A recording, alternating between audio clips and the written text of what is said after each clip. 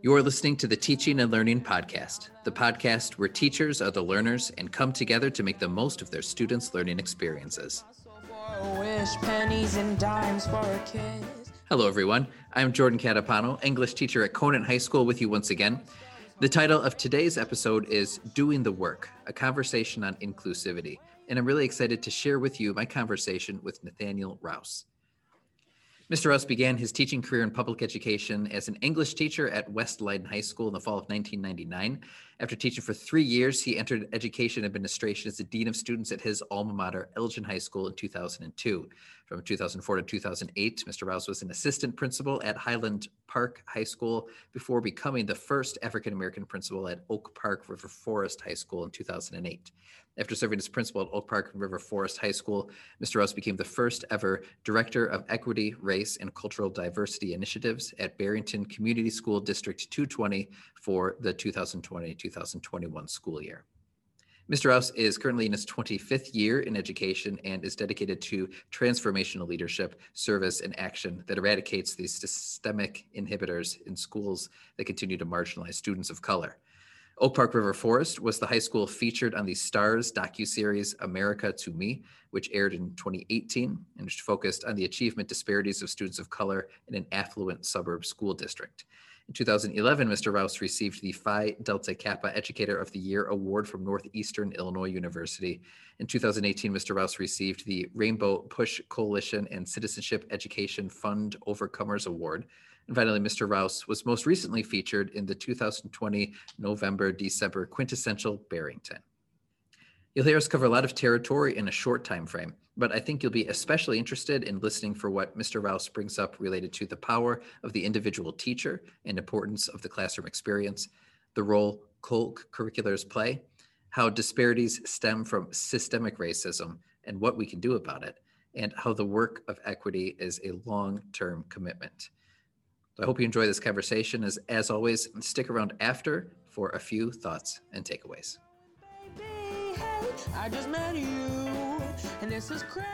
All right, I'm very excited to be here today with Mr. Rouse. So thank you so much for joining us on the Teaching and Learning Podcast today. Sure, thank you for having me. Really excited to be here. So as you know, we have a lot to learn and a lot of growth and just understanding and certainly application to do when it comes to bringing equity into our practice as educators. So I kind of want to start at square one with you and just pick your brain a little bit. We've talked about terms like diversity and equity and inclusion for some time, and one of the things that stands out is that the very fact that we have to talk about them and have to work at bringing them into fruition, and it shows that they don't come easily and they don't come naturally. So why do you think it is hard work to try to incorporate some of these ideals into education? Well, the flat honest truth is systemic racism. That is the core reason why it's hard to work diversity, equity, and inclusion ideals into education. Educational systems have been built on the premise of serving dominant cultures, racially speaking at this time, which has continued to perpetuate ideologies, practices, and beliefs that allow for privilege for some, and then barriers to access for predominantly Black and brown students. The systems are actually doing exactly what they've been set up to do. So the DEI efforts challenge those systemic beliefs. So what you're saying then is even as we look historically, like we have not just an individual or a set of individuals, but even a system that is designed and operating as it's been designed to create those disparities. So then as we look at it from kind of this perspective now, where as an educator, I would say I don't want those disparities for my students. What are some of those things that are like realistically standing in the way between the experience I want my students to have and the one that they're actually getting? So, let's talk about like the term inclusion, for example, and what that means. It means that all people, regardless of their abilities, disabilities, or healthcare needs, have the right to be respected and appreciated as valuable members of communities. Inclusion or inclusive values developed through a student's lived experiences that expose them to other cultures and worldviews. So like, for example, think about the mindset of bringing your community into your classroom and then taking your classroom into the community. That being said, as you think about inclusion and decision-making, as you look at tables, how often are people of color on those committees or in those decision-making places or allowed to be in those spaces? Or more importantly, if they're not, how many times do we reach out to those individuals and ask them about their experiences for whatever reasons? And a lot of times, what I've learned in my day is if you ask students and they trust you, they're going to tell you about their experiences, and they're going to tell you exactly what's wrong with those experiences and exactly what you can do to fix them. So then the question is okay, as me as an educator, am I going to stand on my laurels and listen to these students and develop the empathy that's needed so that, they see education and they see me differently? Or am I going to continue with the status quo? So are you saying to an extent, like I as a white male, like middle class educator, that's who I am, and that's what I bring to the table is my set of perspectives and experiences. So then we're at fault or potentially like perpetuating some of what we're talking about by assuming that what I'm bringing to the table is the only thing, and that anyone who's not like me should kind of adjust to what I expect of them.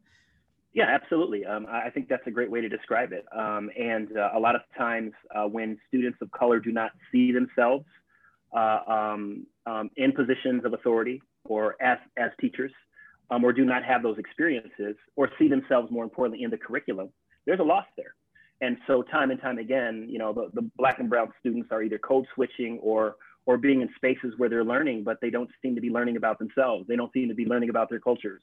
More importantly, people don't seem to be interested in their cultures and what their cultures have or what they can bring into those classrooms. And so that creates a space where there's dissonance. And, students respond differently to those situations, depending upon their home lives, depending upon, how they value school, how their families value school, and the expectations that teachers have set up for them. So those have, can be very, very negative impacts on students and their growth. Nice. I want to explore that a little bit more because you had mentioned just listening to students, listening to what their experiences and their perspectives are. And you said like if they trust us as well. So do you have any suggestions for how like teachers might productively engage students in a conversation like that to help bring into reality some of those perspectives that we're inviting? Sure. I talk a lot with staff about finding ways to hold safe spaces for students in class so that you can have conversations about real life events. Let's take, these last couple of weeks, there's been all kinds of wonderful things that we could talk about in our country. And hopefully, students have had the opportunity to express themselves, not just in history classes, but in other spaces about how they feel. And holding space can simply be, hey, students, how you doing today? We know that something crazy out there has happened. How are you feeling? Let's check in with one another. But at the same time, let's remember that we need to have some norms on how we have these conversations so that students understand that they can comfortably express themselves or their opinions or their experiences without feeling that they're going to be pounced on, by classmates or the teacher because they have different beliefs. When you develop that safe space and develop that opportunity for students, that's when the lived experiences and multiple perspectives can be shared. And hopefully that's where your empathy is built. That's how we learn from one another. And again, although we may not agree at the end of our discussion, we can respect and understand where each other come from better. That's where that empathy is built. And that's where I think we could get the most grounds, if you will, relative to student experiences in classrooms and developing those safe spaces. Yeah, just from some experiences I've had, sometimes the most productive and diverse conversations I've had have been with students, and as opposed to with adults sometimes, where Absolutely. Some of those norms are just thrown out of the window relatively early. But students really have impressed me with their capacity and their desire to engage in thoughtful dialogue, where Absolutely. it is mutual and respectful. Mm-hmm. Mm-hmm. So are there other things that we can do to just as sincere educators, we have our set of students and their different backgrounds and their cultures and their experiences, other ways that we can either just invite their perspective and their feedback on things like curriculum and things like how class is conducted in ways that we can give them more voice and more ownership over, like what you're saying, like over being able to see themselves and connect to the educational experience? Sure. And I can talk about an example if you don't mind. We had a situation where we have a group that wanted to, as part of a curricular project, they wanted to, let me grab the book here. They wanted to discuss a book that was called Bud Not Buddy by Christopher Paul Curtis. And it's an award-winning book. It's on adoption, right? And so in this particular class, there was one African-American student, and he just happened, not only was he the only African-American student, but he was the only student that was adopted in the class. And so had there not been any proactive conversations with that student beforehand, well, that could have been a colossal disaster. That student's parents could have freaked out and like, what are we doing? Why are we having this book? And it could not have been a teachable moment, opposed to a situation where the teacher has the foresight to have a conversation with the student, asking them, first of all, how are you feeling? Is this okay? Right? And again, I want to allow you to be part of this experience. So, maybe checking with the parents to see if that student would be comfortable sharing their story and sharing their experience, especially if it's similar or different to what the students are reading. I think that's a great way to empower a student in that moment versus isolate that moment. And so I say that to say, knowing your students is important, connecting with them, finding ways to include them in the educational process. And also, get to know them. Hey, if they're in a sport and a club or activity, ask them about it. Ask them about their weekends. Ask them, how things are going. Let them know that you are invested in their lives as individuals, not just as students in their classroom. That's when you build the coalition of students that will run through a brick wall for you as an educator. Nice. And, that's one thing, we've heard and definitely put in practice for the duration of my experience as an educator is building those relationships and trying to build connections. There is maybe one, I don't know if it's a misconception, but the idea that, well, like you bringing equity into our classroom and making an inclusive experience is just good teaching. It's what we've already been doing. Is there a difference between what we would say, like it's just good practice to build relationships, or is it something different to add, culture and background and those considerations into it? Well, to your point, I would say good practice for who? Good practice and good teaching abilities for what sort of students? Does this mean all students, or are we talking about a particular group? That would be the question that I would then be asking if we're saying that we're already doing this great work. Okay, and again, who is it great for? What does that mean? And can we find areas where maybe that's not so much the case? And again, have we had conversations with our students to see how well we're doing in those capacities? I bet if we asked our students, and again, we had the relationships where they trusted us, they would certainly tell us ways that we can make the curriculum or the classroom experience more meaningful for them. Yeah. And I think, one thing that's crossed my mind since kind of encountering that conception too, was that if this is what we've always been doing, that's good. But at the same time, some of the disparities have persisted. So that can't be the only piece of the equation, because it hasn't really gotten us where we want to be. Right. We go back to that the systemic inequities argument again, too, right? Because we're doing that again. We're talking about a system, and then again, who is the system set up for? Who is thriving in the system, and who's struggling in the system, and then why? And can we unpack those whys? And if there's anything related to our system that creates the spaces where there's barriers and creates the spaces where students don't feel safe, we've got to address those immediately and call them out. Mm-hmm.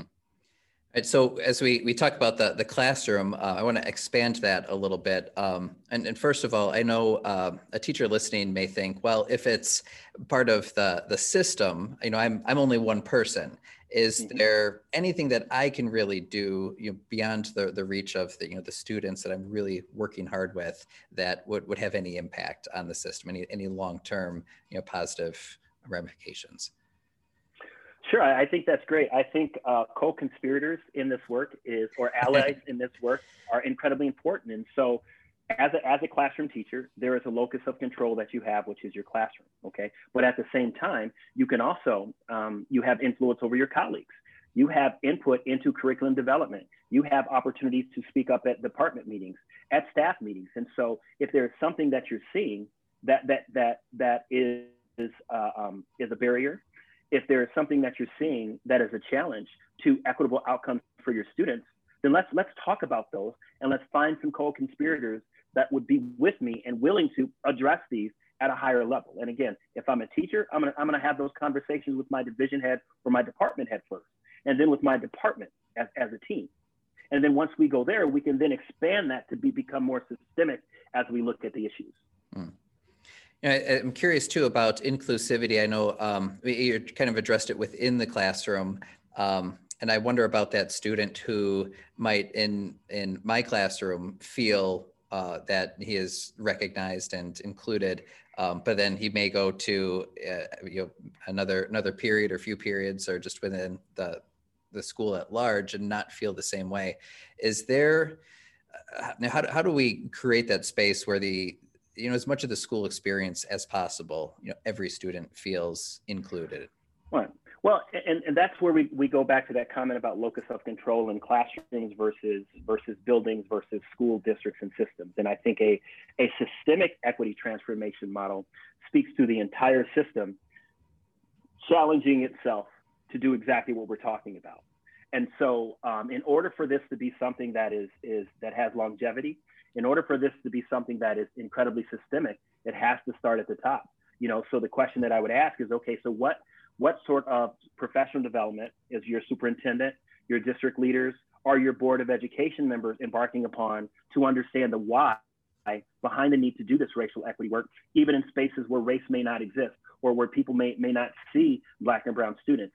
Those spaces are the spaces that's most critical in my mind to have these conversations and to do this equity work, is because when those students leave that bubble of where we are, we want them to be whole. We want them to understand and have empathy and be prepared to deal with people in the world that don't look like them, that don't have the backgrounds that they have, that don't have the social economic advantages or disadvantages that they have, so that they're better prepared to flourish in those environments, not struggle.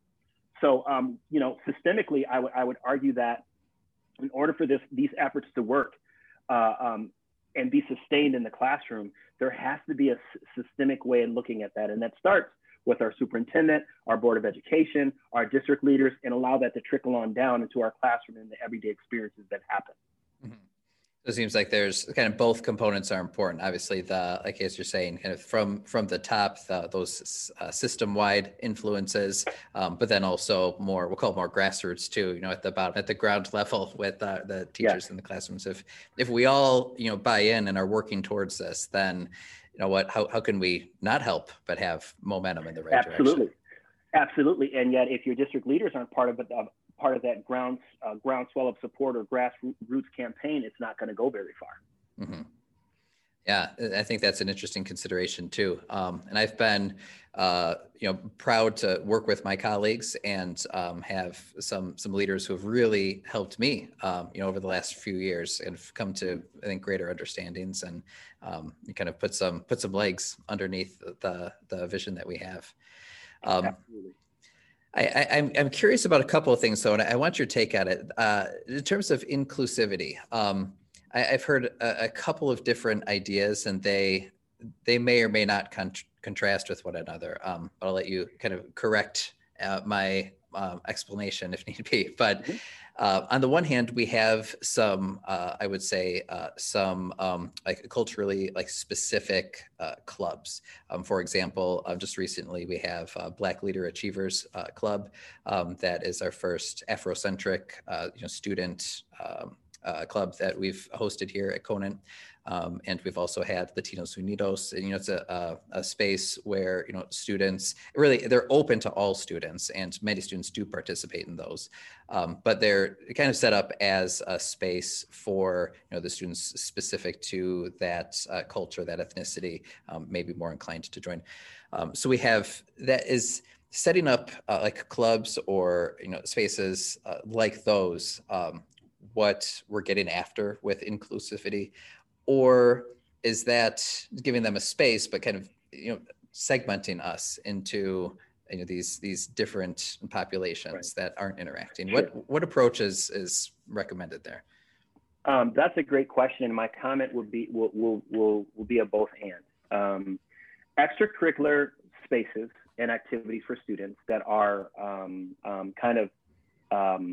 interest driven are incredibly important and part of the learning experience. Yet I will comfortably say that can't be the only time where students are able to get together and express themselves relative to the lived experiences of being students. And so I'll go back and say that I firmly believe that classrooms should be the hallmark for those safe spaces, okay? That's where it starts. The classroom should be a microcosm of the overall school community, right? And so when it starts there, because that's where students spend the most time, it's easier then to have the other extracurricular co-curricular activities, if you will, kind of align with what's currently happening in the classroom. That way your clubs and activities are extensions of your classrooms, not just separate. One of the things that I talk to people about all the time is, now that we have this inaugural position of an equity, race, and diversity specialist, if you will, I can't be the only specialist, right? It just can't all fall on me. People have to understand that this work has to spread throughout our actual system to make it more systemic. So the pockets of equity are great, but we've got to sustain the work. And in order to sustain it, it has to be more systemic. So I would encourage the classrooms to be the hallmark spaces, and then those co-curriculars to be extensions. And then that way, things that happen in the classroom can extend themselves into the co-curriculars and vice versa. That way, we're all in alignment and we're all moving towards the same target and goal. Mm. And I think that's interesting because we're looking at, not just these co-curriculars as these segmented space, but co-curriculars themselves are kind of interwoven with the rest of the fabric that makes the school function, right. Along with and the classrooms. I love the term co-curricular for that very reason. It becomes a part of the educational experience. It's not extra, I noticed that. I like that. Yeah. Right. So it's important. Words matter, right? So it's important to think about it that way. And so co-curricular activities, again, just align themselves with the regular educational experience and are part of the educational experience. All right. So how do we know if what we're doing is working? If our goal is to bridge some of these disparities, so every student realize as many opportunities as are out there, are there any short-term or long-term hallmarks that say okay, these things that we've put into place are actually moving us into the right direction? Well, the reality right now is how you know that you're going down the right path is going to be the pushback that you receive, the challenges that you receive. You'll know you're heading down the right path when people begin to question the rationale behind decisions being made, and you'll be accused of being divisive and a troublemaker. But to me, I always remember Congressman John Lewis's charge to continue to find yourself some what we call good trouble. And I believe that this work is good trouble to get into. Short-term outcomes can simply be providing admin and teachers professional development on the why, why this work is important, the data that speaks to us having a need that has to be addressed and met. Why are we doing the work? And now I have my own why for that, Jordan, but other people need to develop, and you need to have your own why. And once I think a school system can develop their why, we can then commit to doing the individual and collective work needed to become what I call culturally proficient, right? Once we become culturally proficient in our classrooms, and then within our leadership structures, we'll then be able to see our inequities differently because we'll have a critical lens that we're looking through that's different, right? We'll have that equity lens that we're putting everything through. We're putting race on the table in everything we do. We're thinking about equity with every decision that we make, right? And how do we sustain this long term? Well, it's just like how we, folks who exercise maintain their body. The muscle memory is important, right? So you got to work at it. So you got to work out. You can't do one workout and be fit for the rest of your life. Yeah. No, not this way. This is a lifelong journey. This is lifelong. And again, no one is omniscient in this work. I have experiences and lived experiences, but I learn every day. And I would also think when I think about racial equity and the systemic transformation, that again, it is a lifelong journey, individually and collectively. Yeah, I really like that comparison to working out, or I'll throw out like the other cliche, like the diet as well. Like I can't Hmm. eat one Yeah, salad and be healthy. I'm cured. Yeah, Hmm. right. Doesn't work that way. You mentioned you have a why, and I think that is really important as we get down to like the root of our motivation. Do you mind sharing your Sure, why, or how you would sure. articulate that? My why is because I have been blessed and fortunate to navigate through educational systems to get to the point of having 2 masters and almost a doctorate in systems that weren't made for me. I was given and I was told many of times that I wouldn't be successful and that I should do something else, right? So I see myself in a lot of the students and I see that despair. And my why speaks to challenging that notion and making school systems equitable for all. But to do that, we have to name the reality that it's not right now working for everybody. Okay, and asking the hard questions about why that is, even in spaces where race and social economic issues may not exist. Privilege will still exist, and I can guarantee you, privilege thrives in spaces that are predominantly homogeneous and socioeconomically advantaged. They thrive there. And so there also means, because they're thriving there, the teachers and the staff and admin and the folks may not have a perspective on why some things need to change, may not understand why some policies and procedures are barriers for access. You know, I think about tracking systems. I think about the advanced placement classes. And you know, one of the things for me was, as a principal, people said, well, Nate, you know, how will you know, when this equity work is working? And I said, well, this is great for me. At a 1 million square foot campus, and I could say, when I walk in the classrooms, I want to be able to look in that classroom and not know the level of the class based upon either the color of the skin of the students or the gender of the students. That's how I'll know. And so people are like, well, man, we got a long way to go. Yeah, we do. And so those are things that I think about as it relates to my why. Nice. Wow. I think that is maybe an important, but at times like overlooked exercise for ourselves to say like, well, all right, we're in this work, we're behind this work, but why? Can we articulate, why we're going to continue down this road? So right. That's, I feel personally challenged right now to be able to articulate that to myself or to anyone that may ask. So I think that's very thoughtful. Do you have any examples from either your own experience or just other schools or districts where there was something particularly creative or effective that they had put into place or adopted that really seemed to address what they were going for? In my prior district, I was able to work with a great team to create the district's first ever racial equity policy.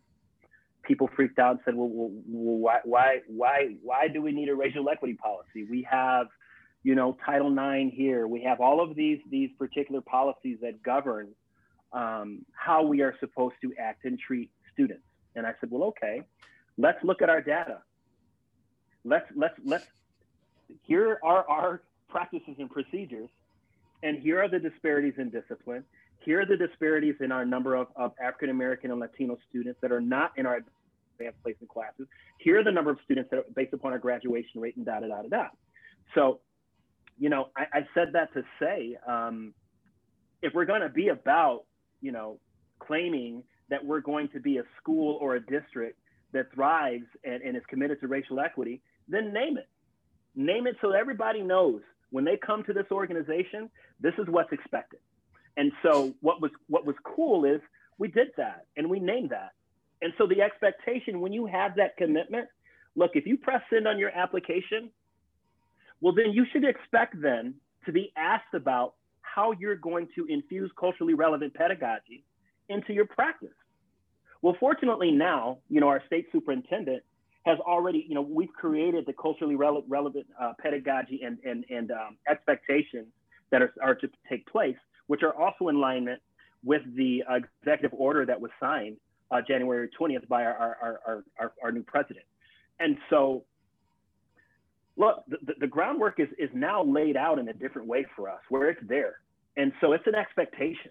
So we don't even have to talk about necessarily, well, you should talk about the why. But if you're a rule follower, the why is because there's rules now that govern it.